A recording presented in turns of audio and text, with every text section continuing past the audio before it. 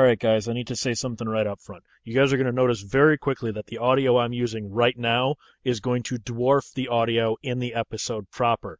For whatever reason, the Beats audio on my computer, which I have now disabled, was going absolutely schizophrenic during the recording of this episode, which was not noticed until after the episode was done.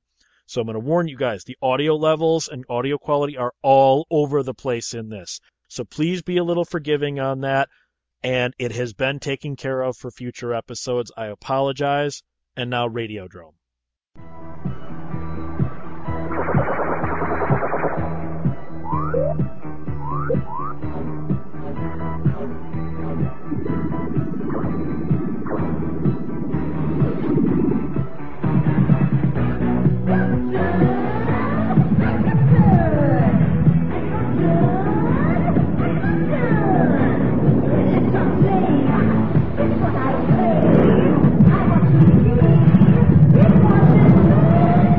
Radiodrome.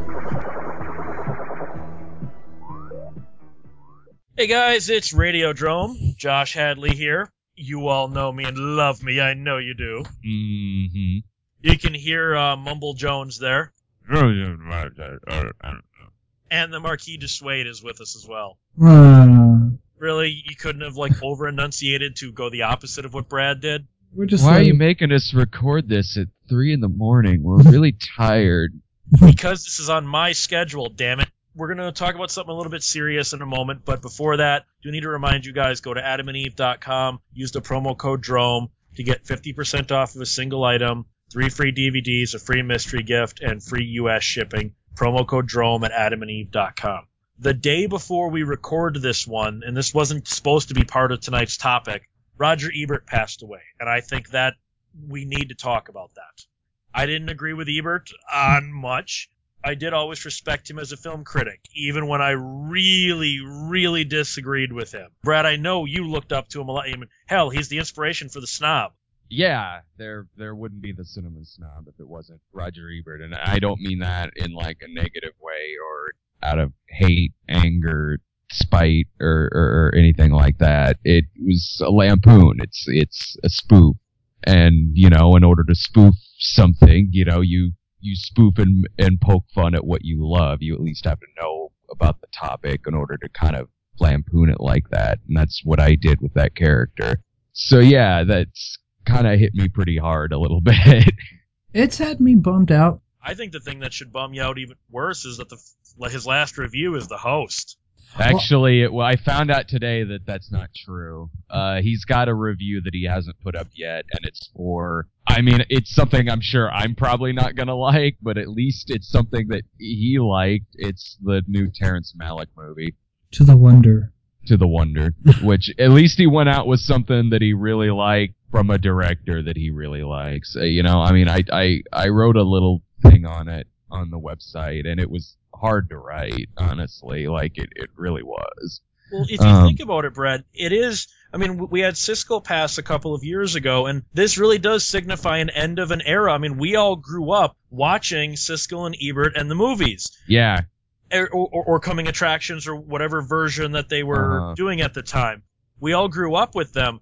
And just think, in 10 years, they're just going to be a weird one of those, oh, that's a 2013 joke. If you weren't around in 2013, you won't even know who they are. Well, luckily, Roger Ebert, though, he really did use social media to his advantage. He almost had sort of a second career with that. A lot of young people really do know who Roger Ebert is because of his political articles, because of his Twitter account, because of things like that. He really kept in tune with technological advances to keep himself in the limelight, to keep himself popular. And I agree with what you said. I said this on my site, too. I didn't always agree with the guy. I disagreed with him a lot. It's the mark of a really great writer and a really great critic and somebody who really, really knows his stuff, knows movies, love movies, to where you could read something that you would disagree with him on, but one, you would still respect the man, and two, looking at it from his point of view, he was articulate enough to where you could at least see where he was coming from, why he personally would like or dislike something. Yeah, it wasn't just like haters gonna hate kind of reviewing. No, it wasn't.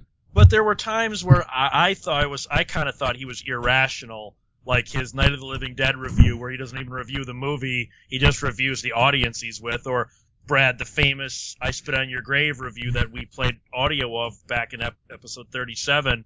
Of course. You know, of the crazy man who, as you pointed out in your video, may or may not actually have existed.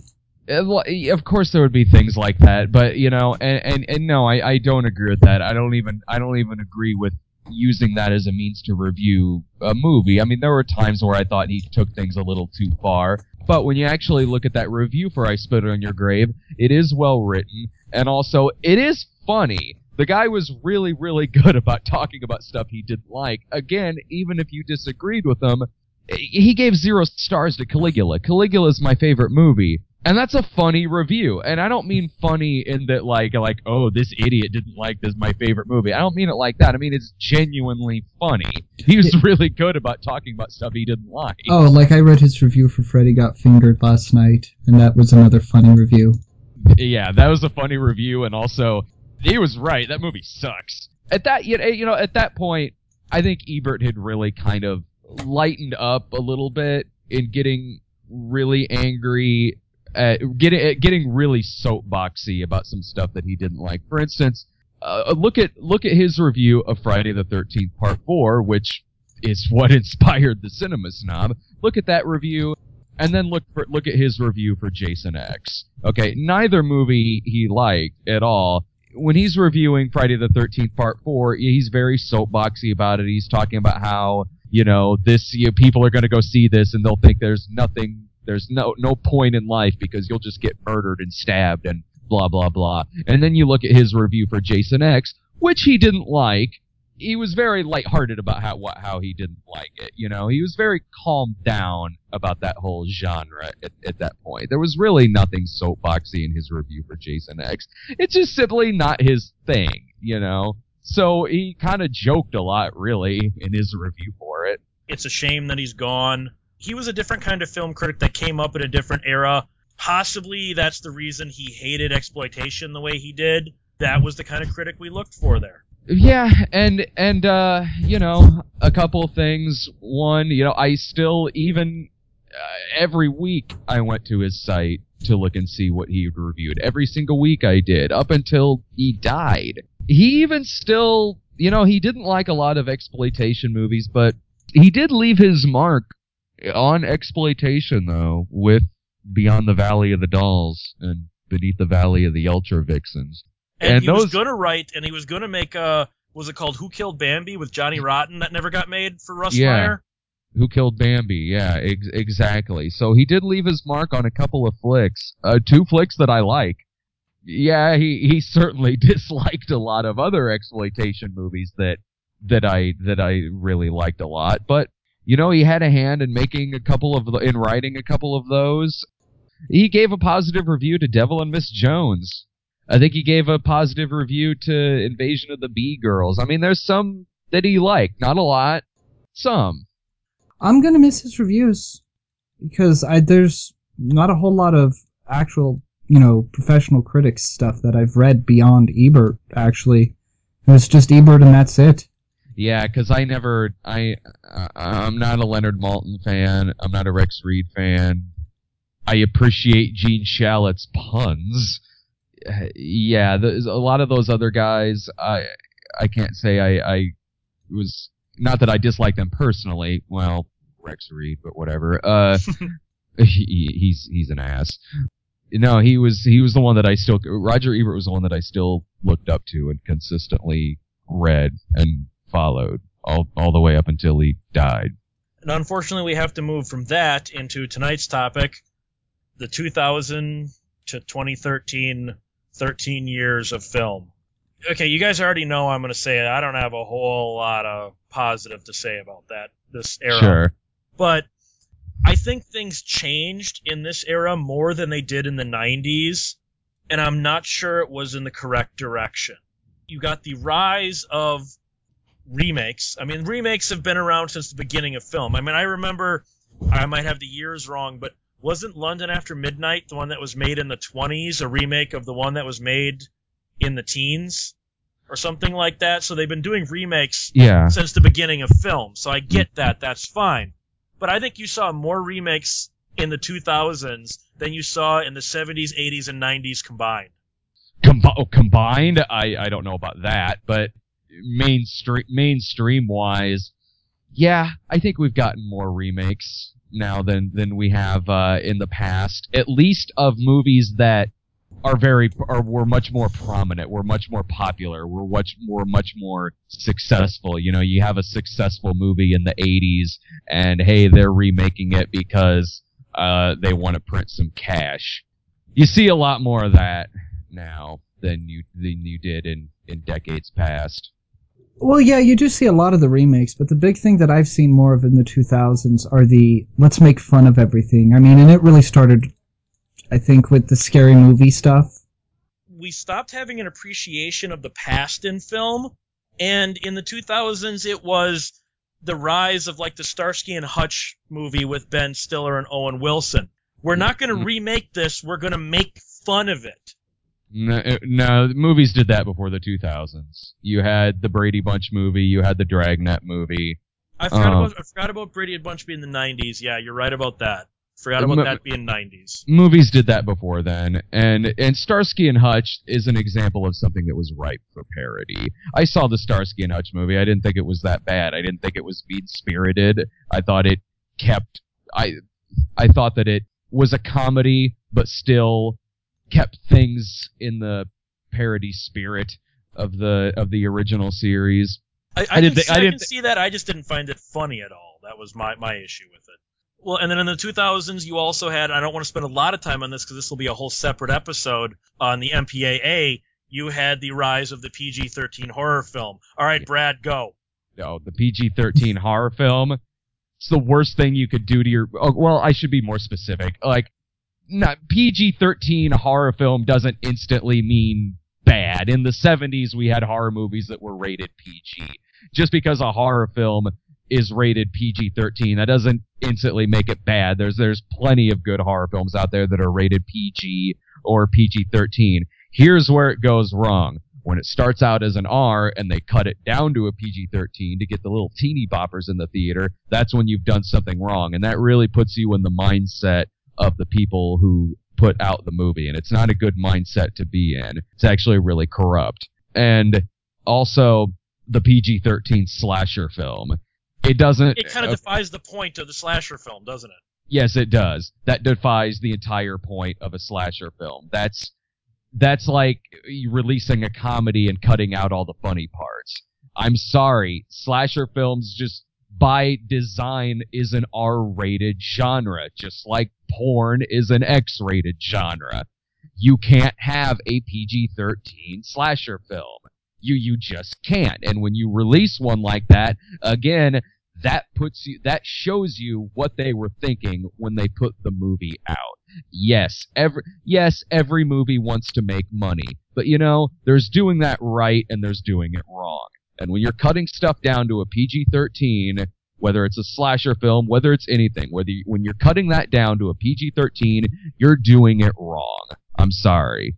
I can't stand PG-13 horror films, and I'll usually avoid them unless I know for a fact it's a good movie that happens to be rated PG-13.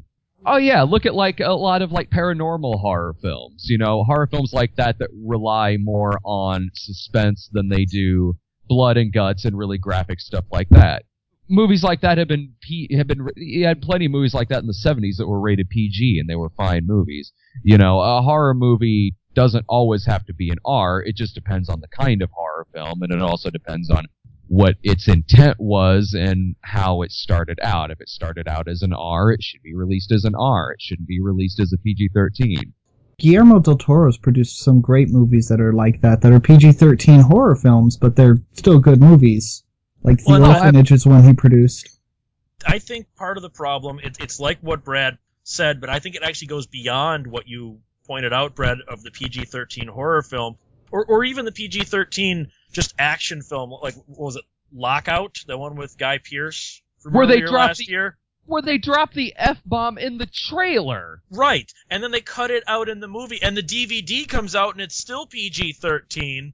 That to me says we're dumbing down not just this film. We care more about your money than we do about anything else. We're going to dumb down the entire genre, because when one film does that and it's successful, what that says to all the others is winning formula. Copy us.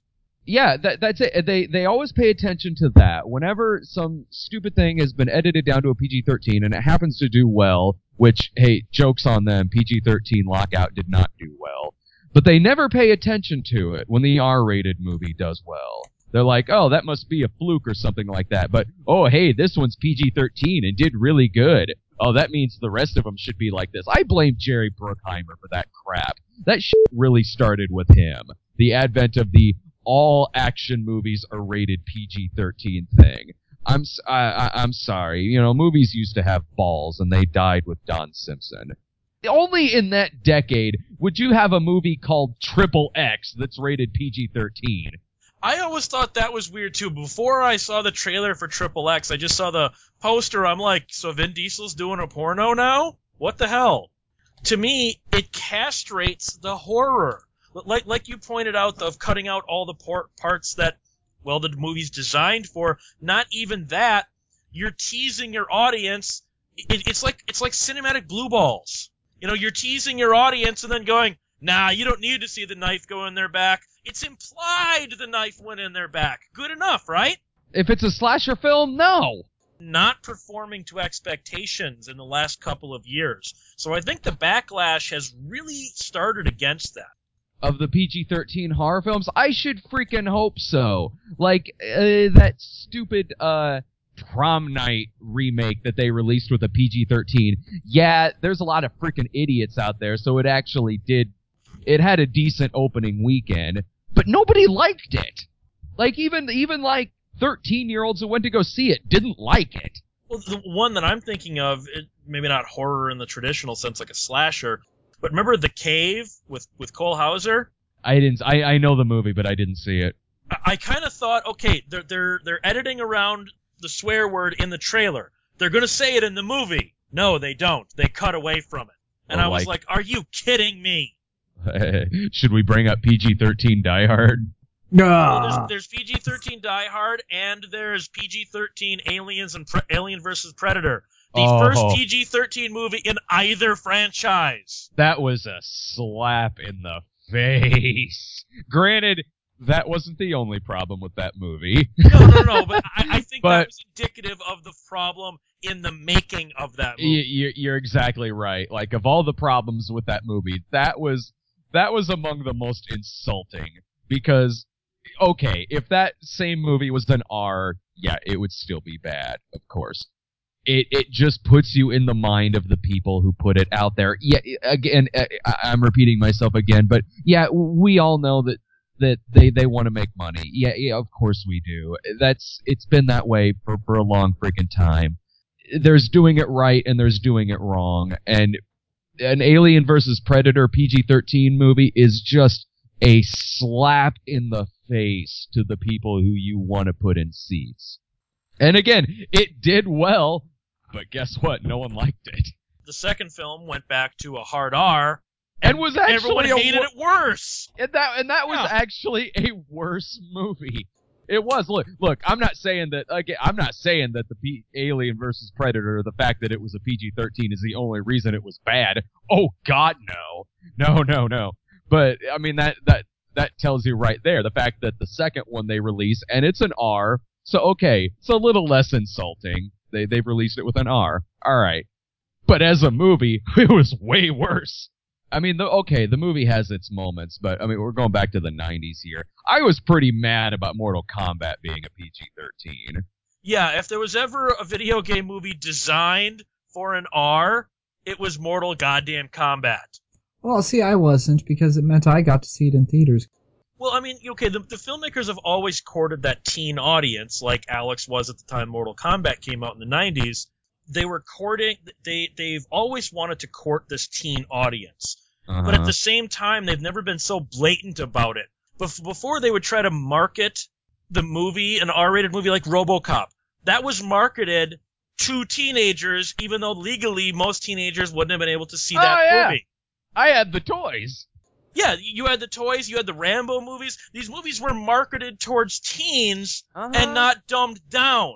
Because they knew most theaters were going to let the kids in anyway. Oh, yeah, even the theater. Look, I know it's different everywhere in the world. There are people who have left comments who have said that like 40-year-olds get ID'd and stuff like that. Oh, not in Springfield. I think last night's midnight screening of Evil Dead is a good example of that. I get a text from Brad right before the movie. There are so many juggalos at this screening. Oh, God, that must have been a rough night then. So in the 2000s, you also saw, and we're not going to spend a lot of time on this because Brad and I have beat this into the ground, the rise of CG where it doesn't need to be. Brad, CG blood? What the hell, man? Do I even have to say anything? All I have to say is the term CG blood.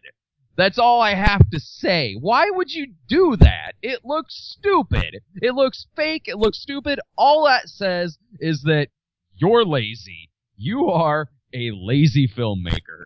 Yeah, and it's not just CGI blood. They'll CGI everything out of just sheer laziness. It's not even artistic nowadays. The CGI sheep in Jay and Silent Bob Strike Back that cost more than getting a real sheep, but it was just easier. I've seen CGI grass in movies. It just and if it's done artistically, if it's done to actually go hand in hand with like something like Hugo, a movie like that where it actually has some artistic merit to it, that's one thing. It's another thing if you're CGIing gorillas in a zoo in Rise of the Planet of the Apes. Oh, or yes. you're CGIing a car making a right turn. If you're CGIing things that we did all the time since the freaking dawn of cinema, I'm sorry, it looks terrible. Since we're talking CGI, let's go to its bastard inbred cousin, 3D. Really did not think 3D would last as long as it did. I mean, I saw it as a fad, the same as I saw it in '83 when it was at its peak. I really can't believe 3D's still going, Brad. I am and I'm not. I am in the sense that not a lot of people seem to like it, but yet it's still going, and sometimes does well, sometimes it doesn't. But I'm not in the sense that it's not as narrow as it was back in the 80s and back before then. When it was around in the 80s, it was for very gimmicky films. It was for horror films. It was for exploitation movies. It was for like kind of sophomoric comedies and stuff like that. It isn't just that now. Now you have movies that are Oscar contenders. You have movies that are Oscar winners that are being released in 3D. It's a different kind of 3D. It's a much more atmospheric 3D when done right. Problem is, not a lot of them do it right. A lot of them, they look like crap. They look blurry. They give people... I personally don't get headaches off of it, but it gives a lot of people headaches. It just seems very unnecessary. And then when you have a movie that comes out that's the kind of 3D that I personally prefer and really like and have a lot of fun with, like Dread, like Drive Angry, that used it to throw stuff at the screen and just have a blast. I like that kind of 3D, you know? That's like, you know, when I was a kid and watching Friday the 13th 3D and stuff like that. I think that's kind of fun. And then when you have a movie like that not only is it being really gimmicky with it, but also looks gorgeous. It really does. The 3D in Dread was outstanding. Same with Drive Angry. And then those are two movies I wish I could have seen in 3D. But you also got to remember, Brad. Hang on. Okay. And those two movies bombed. But you also got to remember, those two movies were also designed to be in 3D, and they weren't some crappy Clash of the Titans post-conversion kind of 3D. Absolutely. That leads me to my other point is, I think 3D is a crutch today when it should be an enhancement. I think they are looking at a very, very narrow window by the fact that 3D TVs, in reality, don't really work. They are basically putting all of their money into the theatrical run. Screw you on DVD, screw you on video on demand. If you don't see it in the theater, too bad. I think they really thought this would work, get everyone into the theater. We need to see it in the theater. Oh man, oh man, oh man. Oh wait, this sucks. I don't care. Yeah, like I can't really attest to how it looks on TV. I looked at, when I was at a store one time, I looked at a 3D TV. I wasn't going to buy it, but they had the glasses there, and I was just out of curiosity. And I looked at it, and it looked okay, but that gave me a headache, actually. I don't get headaches when I see 3D movies in the theater. That gave me a headache, looking at it on a television set. They do it, too, so they can jack up the ticket prices. Somewhat for foreign sales. Like the reason that Dredd was shot in 3D and released basically only in 3D was for the foreign sales. The foreign backers, because 3D is a much bigger hit in Europe than it is in the US. That's right. They said we have to have this for the European market. The American market was almost secondary to the backers of this movie. So you got to remember, we're bitching about it not really being a hit over here. You go over to Italy or France, and they'll go, no way, these things are amazing in 3D, and they're doing terrific over there. This is true. I forgot about that. I forgot that they do tend to do well, do a little bit better over there. Sometimes you'll have one that looks great. Hugo looked great in 3D. That was really damn good 3D. But for every Hugo, there's like 8 Last Airbenders. Oh. 3D re-releases you see nowadays. Like Jurassic Park? Yeah, that's another thing that 3D is, I want to say corrupted, but I think corrupted is the right term. I think it allows not only for a double dip on DVD, because they always re-release they've already said Jurassic Park 3D will be getting a DVD release, but it allows them not only a double dip in the theater, but a double dip on home formats too. It's more of them just going, you're a consumer and that's all you are. Now consume. Well, I'm fine with re-releases. I'm fine with re-releases because I wouldn't mind seeing Jurassic Park in the theater again. I like Jurassic Park. I would rather, honestly, I'd rather them re-release movies than remake them. You know, just re-release the original. Yeah, I mean, like, on the downside of that, we're only getting a 3D version of it in the theaters, so that's kind of a bummer. Because conversions don't look very good. I have heard, though, that, well, okay, Sarah and Irving, I sent them to Jurassic Park 3D, and they said it was worth going only just to see it in the theater again. They said the 3D wasn't very good. And it was the same when we went to go see Phantom Menace. That was like the worst freaking 3D I've ever seen in my life. But I have gotten a lot of comments that have said that if you go see it on an IMAX screen in that kind of 3D format, it actually looks really, really good. I mean, granted, that sucks that in order to get the good quality of that, you have to see it on an IMAX screen, and then if you don't, you're stuck seeing a really crap 3D version of it. But re-releases in and of themselves, I don't have a problem with. What do you think are some of the other big things that came about in the 2000s in filmmaking, good or bad? Like, I would put up there, everyone knows my aversion to digital video. I don't think that was a positive thing for film into the 2000s. On the same token, I've heard some people, when they knew we were inevitably going to be getting to this when we started doing this series, they said, what about the rise of the direct-to-video sequel? Oh, please. They've been doing that since the 90s. They've been doing that That's since the 80s. 2000s thing. That's not new. That's not new, but at the same time, if we're going to talk about the rise of remakes when that's been around forever, we should probably talk about that too, because that has been way more prominent in the past 10 or 15 years. Yeah, the direct-to-video. In some cases, the made for theatrical release and dumped on video, which you didn't see as often in the 90s. You saw it occasionally, but nowadays like the Joe Dante movie. I don't think a Joe Dante flick made in the 80s or 90s would have sat on the shelf for 3 years before just being quietly released to home video. Do you? No, I wouldn't freaking think so. I haven't seen the whole, but no, I wouldn't. But I mean, that's back when, of course, he was more so in his prime. But no, that I can't imagine something like that happening back then. Well, and then you also have with coming to the direct to DVD, the direct to home video format, you also have inevitably we have to talk about the lowering of budgets.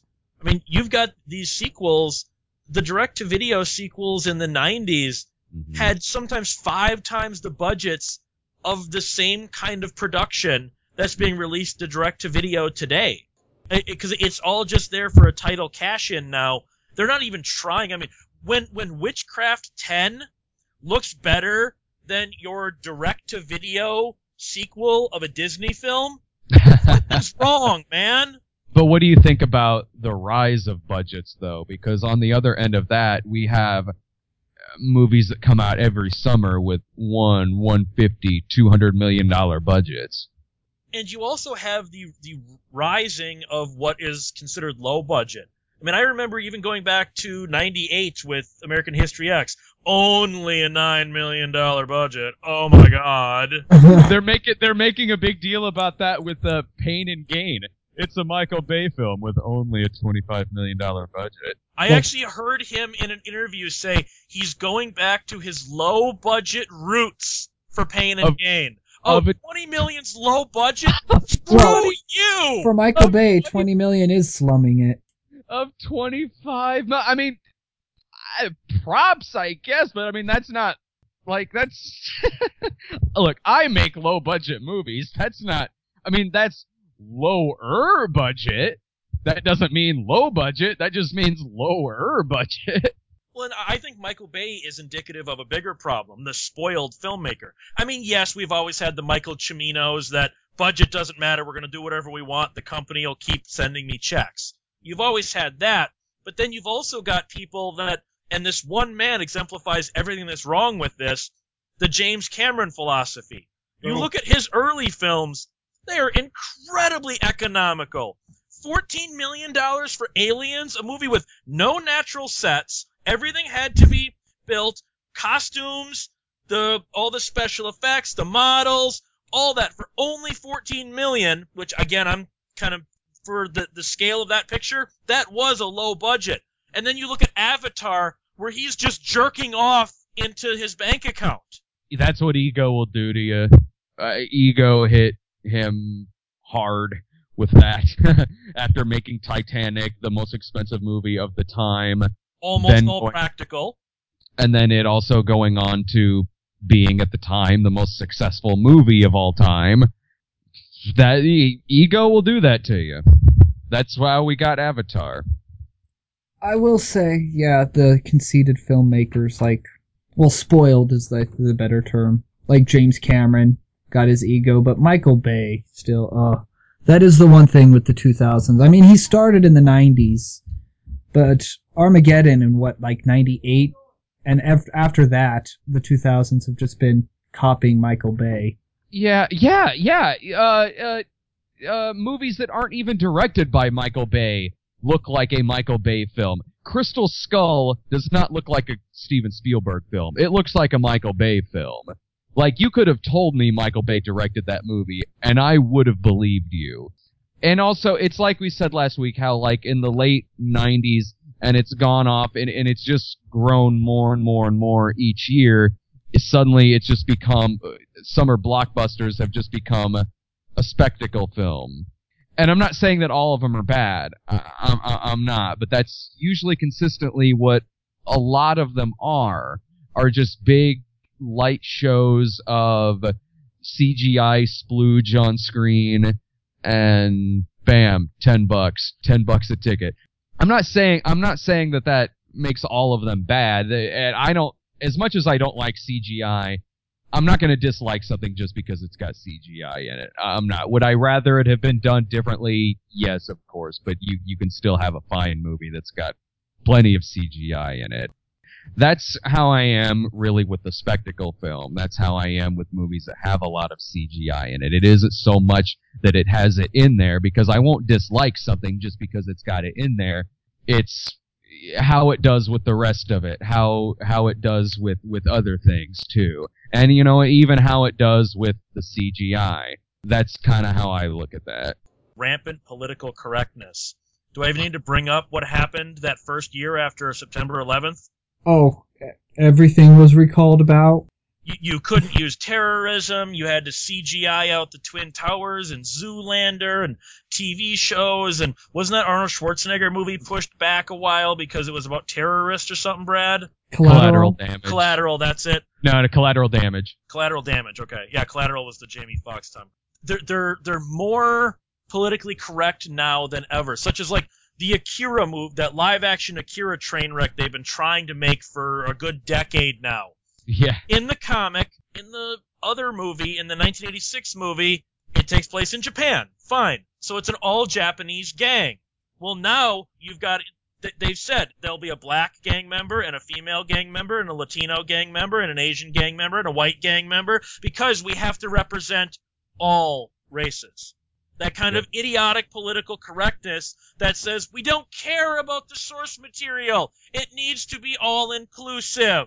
I'm with you, man. I think I detest political correctness. I detest it about as much as I do reality television. It's another gift the last 10 years have really been splooging on our faces. Speaking of splooging, though, political correctness has actually affected the re-releases of porno films from the 80s. The DVD of the Dark Brothers' New Wave Hookers is censored on DVD for them using the racial epithets chink and nigger are beeped out in the porno. In a porno. That could only happen in the 2000s, I think, don't you? Yeah, that could only happen in the 2000s. Even that seems stretching it for this decade. Political correctness is the death of a lot of things, namely comedy. Sometimes it backfires because you'll have something in a movie that I guess reminds some studio executive of a real life event, and then they go back and they change it, but then they announce that they're changing it and Gangster why Squad. Gangster Squad. They announce why they're changing it and what they're changing it to, so now if somebody wasn't even thinking about that, now it's in their head. Now you made it way more obvious. A better example of that is changing the title from Neighborhood Watch to The Watch because of the Trayvon Martin thing.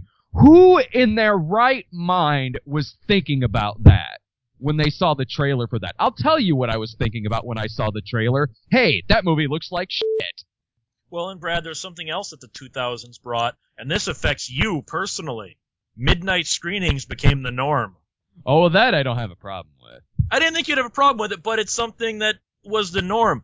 When I was growing up, a midnight screening was either for a movie like something weird like El Topo or something cult like Rocky Horror, or on a special occasion like on Halloween, my theater would have a back-to-back midnight screening of the one year I saw it was Tales from the Dark Side, the movie, and Hellraiser 2. And this is years after those movies had left theaters. Yeah, it was like a special event.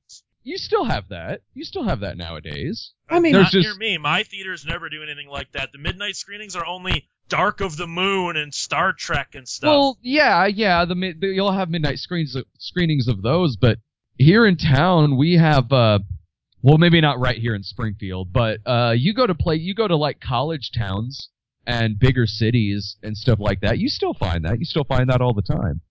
Well, and then you also saw the kind of dumbing down of movies on TV. And I'm not talking about TV movies. I mean, like, look at, Brad, when we went through that old 1990 HBO Cinemax guide I had. Look at how many amazing movies were on back when there was only those two channels in that one guide. Now, good luck finding a Chuck Norris movie. Good luck finding a Seagal movie on one of the pay channels.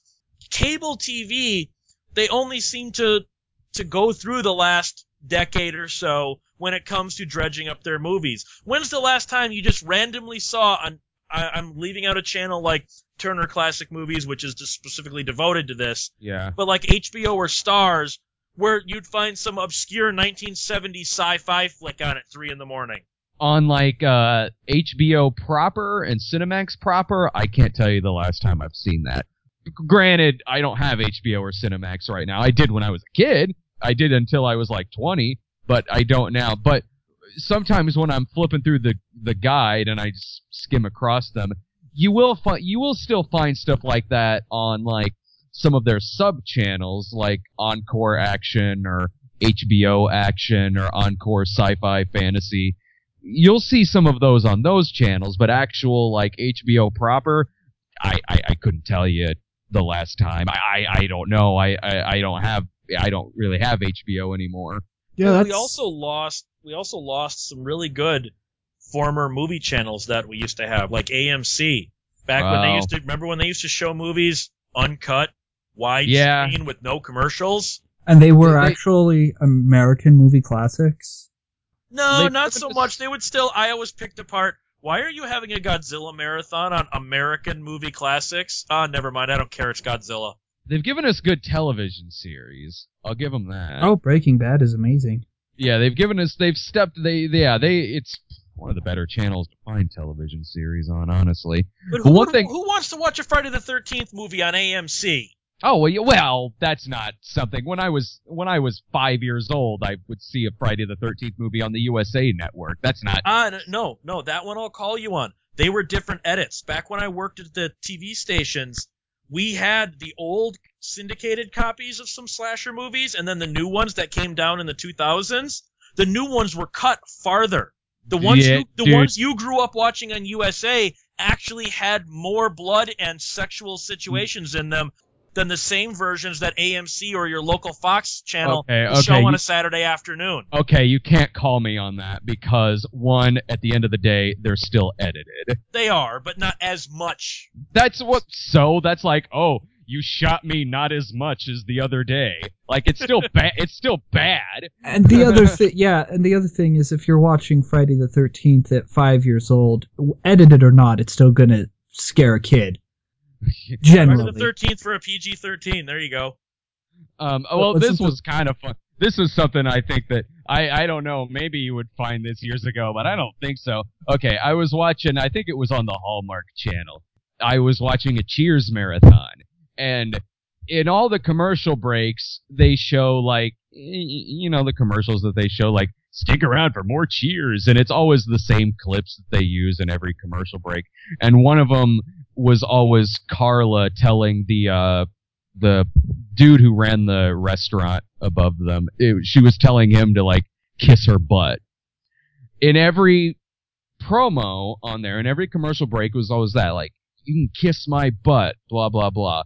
Then that actual episode was on and they bleeped her saying butt, even though it's in every commercial break to advertise that they're showing episodes of Cheers. When it actually shows the episode, they bleeped the word butt. Yeah, that is something you saw more back when we were growing up. When you'd see something edited like that, it would usually be an overdub. Not, like she would have said tush or something like that. Now was it a bleep or a silence? It was a silence. Because I remember watching Aliens when that debuted on ABC when they showed the director's cut for the first time. Yeah. And I just remember we're in some real pretty stuff now, man. I remember or Freddy running around calling everyone little brats. That's kind of funny. You little brat. Yeah, well, except in the case of Freddy, they stole his newspaper. In the case of Freddy, it was actually Robert Englund's voice, though. So at least they got him to do his own looping for that. Yeah, I like. What about when you said this? And this isn't even part of the last decade, really. But how like sometimes, you'll see like how when they shoot alternate footage where that's not as vulgar, like where they're not. Scary Movie did that. Yeah, Ghostbusters 2, when they showed that on Comedy Central, did that. But it's always funny when that happens, like, because the quality is, like, of those particular shots is severely decreased from the rest of the movie. Well, because they're usually coming from a VHS or beta source, and not the film print itself. Right. So you've got that. And that's the other thing, and I've bitched about this before, so I'm an old man shaking a stick at the sky here. People in this decade, or 13 years to be specific, they've grown to quality. They've grown to notice quality too much, and I mean physical film quality. They can't watch the beat up clearly taken off of a 16 millimeter print of a 35 millimeter movie on VHS that the three of us grew up watching. To them, it's got to be digitally remastered, widescreen, in stereo sound, or there's no point even watching the movie. And that's unfortunate. It is. It's very unfortunate because there are certain films, like, in all honesty, the Hammer films, they don't look right to me widescreen, digitally remastered, in stereo sound. I grew up watching those on a beat-up print that was faded in mono sound and full frame. That's the version I prefer. It gives the film more mood to me. I'm that way with slasher flicks. I'm that way with them, with the original Evil Dead. It's way moodier and creepier when it's grainier, when it's a lot grainier and isn't like all polished and everything. It's sometimes it just goes too far with that. I get it. I certainly do, but in some movies I don't really want that. Like, okay, I've got Halloween 3 on Blu-ray, which is worth picking up because it's got a crap load of extras on it, so it's worth picking up.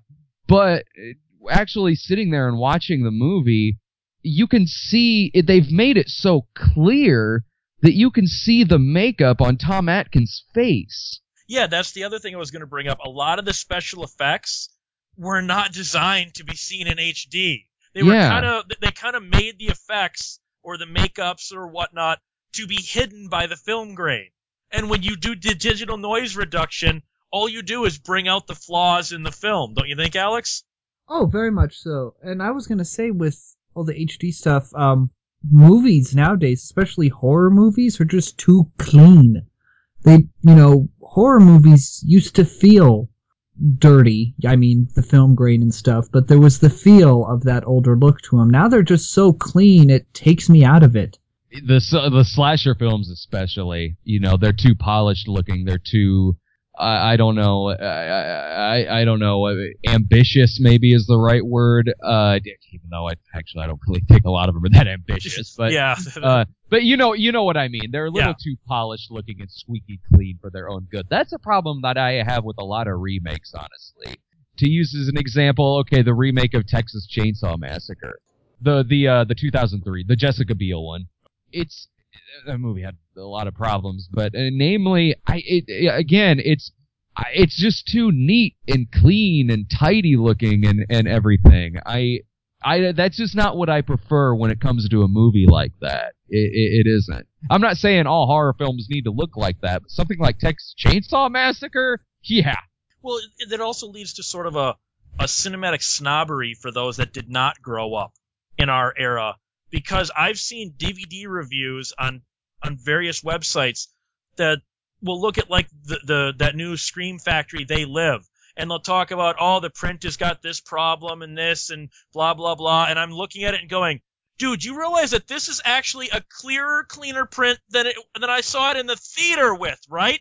And you're bitching about it? Or how about the option on Grindhouse to take away the film grain? That is the dumbest extra of all time. Yeah. Oh, yeah. I agree. Brad Jones, where can people find you in this new digital age of 2013 that we couldn't have done in the 90s the way you do it? I'm still at cinemasnob.com. GeekJuiceMedia.com. You can find me at the same GeekJuiceMedia.com as well as 1201beyond.com. And guess what? The links there work, assholes. I only put that at the end of every show, Brad, but nobody ever thought to check it, huh? My site. When are you gonna fix the links on my site, motherfucker?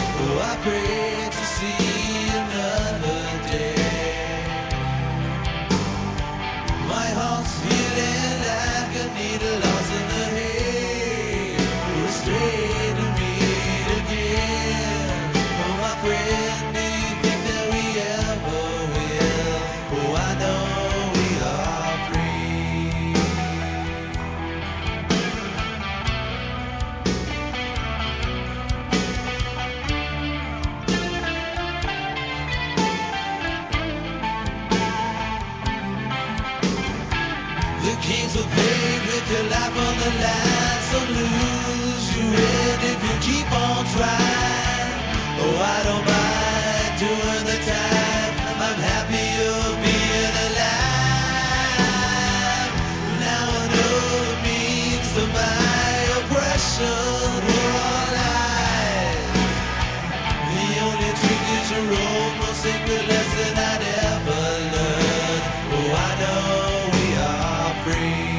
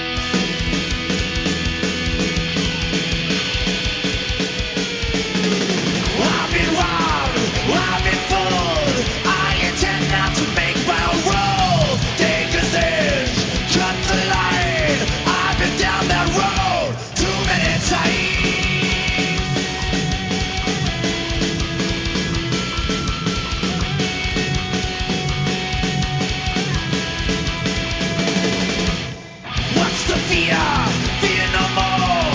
Show my conscience what fears for.